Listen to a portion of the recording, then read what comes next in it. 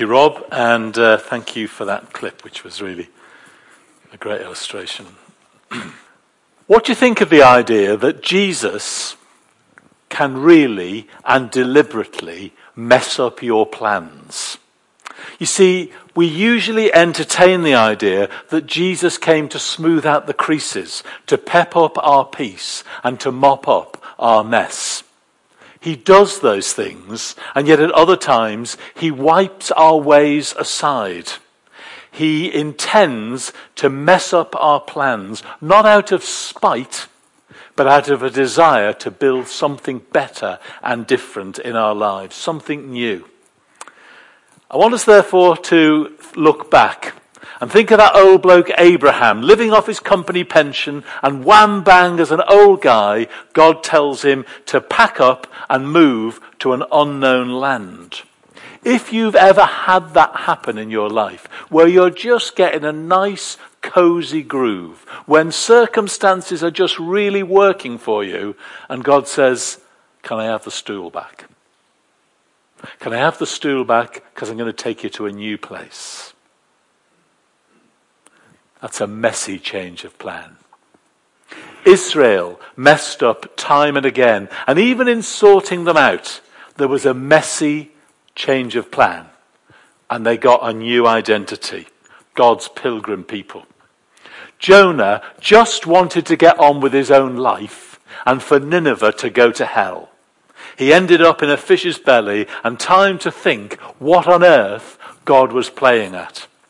Another messy change of plan. Having packed up as we have done Christmas for another 12 months, I want us, before we get into the meat of tonight's theme, to look back a bit and to have an alternative glimpse at Christmas before we get into the passage for tonight. You see, when I reflect on the birth of Jesus, I can't help but focus on the young Mary, who was given the mammoth task of carrying the Saviour of the world in her womb. Matthew introduces the story in these words. This is how Jesus the Messiah was born. His mother Mary was engaged to be married to Joseph, but before the marriage took place, while she was still a virgin, she became pregnant through the power of the Holy Spirit. Deep joy. Can you imagine the cultural shock and the shame? She was earnestly looking forward to that great big wedding day when she was going to be officially announced for all to see as Mrs. Joseph. She was looking forward to entering into marriage with a sense of pride at having kept her purity for a husband. And suddenly, she was up the duff. Suddenly, Mary was pregnant. A massive, messy change of plan. She was going to be pregnant, but still remain a virgin. What a mess! Surely, what a lot of nonsense. I can't begin to imagine what was going through her mind when she received the message from the angel Gabriel. She was going to be publicly ridiculed. She was going to lose the man of her dreams. Her plans were going to be ruined. Joseph, her fiancé, it says, was a good man and did not want to disgrace her publicly. So he decided to break the engagement quietly. Talk about God messing up your plans. Talk about your life, nice, neat, measured and sorted, getting pushed out of the window. What Mary and her fiancé Joseph did not know was that it was God's time to reveal something of his glory. It was time for God to fulfill the long-standing promise of a Messiah. It was God's time to bring on earth the Redeemer and Saviour of the world. So it says in Galatians 4, but when the fullness of time had come, God sent forth his Son, born of a virgin. God's plan, you might say. But boy, he messed up a few people's plans. And when God comes and works in your life and in mine, when he wants to introduce his kingdom agenda, listen in. He never asks if you are ready. Instead, he looks to see if you are willing.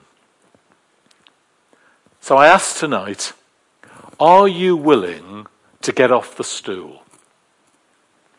Are you willing to allow God to accomplish his purpose using you as his instrument? Are you willing to surrender your life to him? And as a church too, God wants us to be willing to get off the stool and hand over control to him. God wants us to listen more to his plans and be willing to put aside our own. Aldridge Parish Church is a well-oiled machine. We like to do things in a way that you know what's going to happen for the next few weeks, the next few months, the next few years. And though we're cool and relaxed and contemporary, when God wants to mess up our plans, we don't like it. So that brings us to our reading for tonight in Luke 5. When Jesus called these fishermen, he was disrupting their family business, their settled lifestyle, their carefully laid out plans, their day on day routine. And what starts with the miracle of a huge catch of fish is more to do with 3 fishermen getting hooked by Jesus. Getting hooked by him, who from now on wants them to get off the stool and do something very different in life. Caught into a life of discipleship as a long night of fruitless labour and fishing is followed by this strange morning of thinking, what's going on? They really felt dislocated. They're plunged into uncertainty of following this mysterious teacher. And if you were really worshipping through those songs, you acknowledged that Jesus kind of blows our minds. Just when we think we've got him sorted, he asks of us things and takes us places that are uncomfortable. Teenagers, your life's mapped out. Your folks have plans for you. They long for you to succeed in education, and frankly, so do we. But what you do with your lives after that, if you're listening to him, God might seriously mess up your plans. Those of you who started out in careers, those of you who are in mid-career, those of you who are coming to the end of your career, and those who've said bye-bye to your career, at any stage in life, the living God can seriously mess up our plans. Not because he's mean, not because he does it in spite, because his kingdom is bigger than we ever imagine. And the challenge as a Christian is to get off the stool, to listen hard, to be flexible, and to obey what he says. So these disciples came into the presence and company of this mysterious teacher. They were caught in Jesus' net so thoroughly and with such force that upon coming to shore, all they could do is what Luke tells us they did. They left everything to follow him. Now that is crazy, or something deep had happened. They weren't mindless things. They clearly engaged with Jesus. And if you read verse 5 of our passage, you see that Simon objects. We've been fishing all night and caught nothing. I wonder if you can hear the tone of frustration in his voice. And I wonder if as a Christian, you've ever been really angsty and annoyed with God. Because you do him a favour, let him get on the seat, and then he starts to speak to you about doing something different with your life. And you say, have you got any other ideas, Jesus? Have you got any better ideas? Because that doesn't suit me right now. And Peter was frustrated. He was annoyed that here was a carpenter, a chippy, telling a fisherman what to do. You see, it was okay for Jesus to use the boat as a pulpit, but when it came to fishing, well, that was Simon's field of expertise. Simon did not need lessons from a carpenter about fishing. And we can be like that too. Sometimes we resent it when Jesus speaks into our lives. We resent it when the word of God leaves the pages of a book and actually starts to speak into our lives and make a difference. Jesus, Have you got any better ideas? We resent it when the word of God won't stay in church, but starts to affect our homes and our lifestyle and our workplace experience, when it jumps out of Sunday and into Monday through Saturday. And Jesus here demonstrates that his word has power, and he has authority to speak into every and each situation. He touches all of life. And sometimes, just sometimes, folks, get used to the idea that he messes up our plans. And then as Jesus called these fishermen to catch people, the chapter goes on to show how disruptive Jesus could be.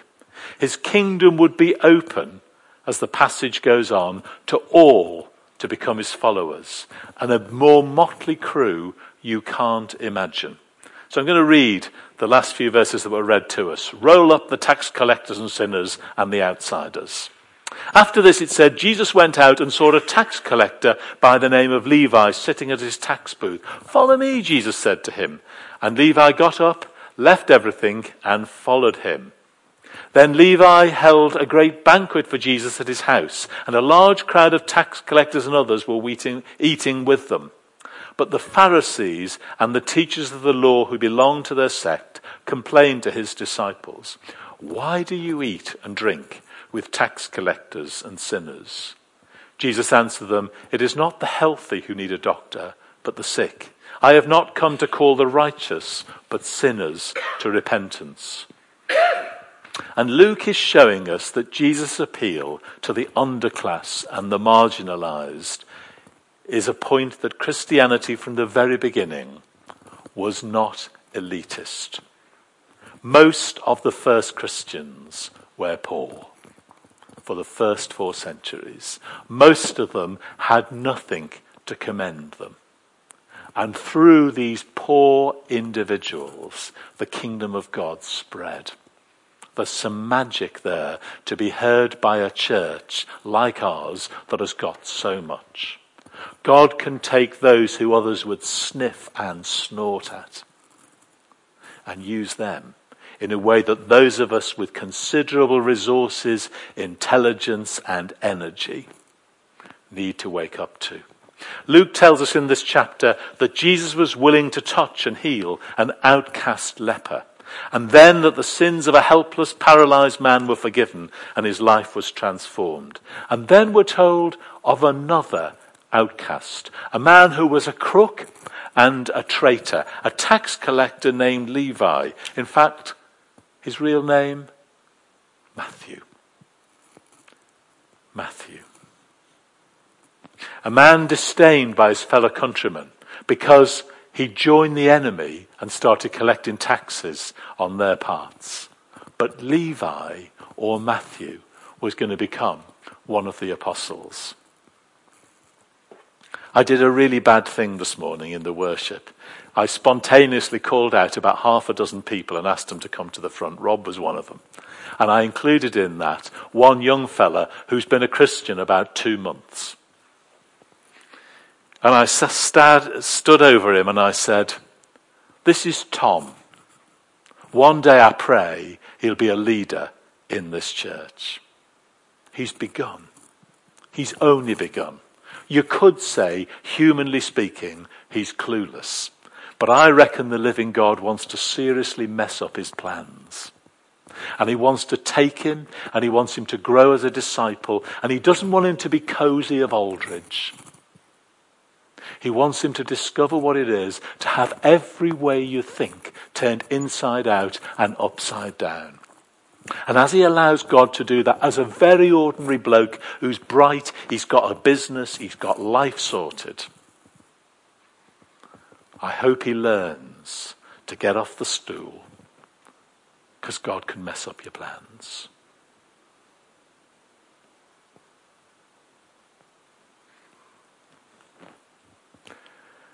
What Jesus did and said with Levi was disruptive and disturbing to the establishment. Jesus always broke the rules of social convention, not once, but many times over. He went out of his way to find Levi. Earlier, The leper had come to him, verse 12. The paralyzed man had been carried to Jesus, but the Lord went out and he saw this tax collector at his booth, at his place of work, if you like, the place where he counted the money.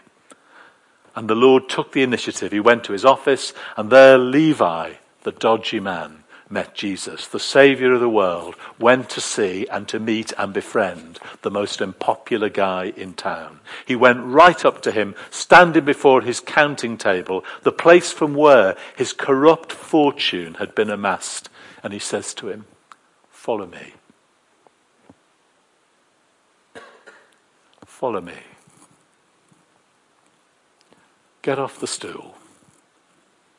Let me sit on the stool. Let me call the shots, even if it means messing up your plans."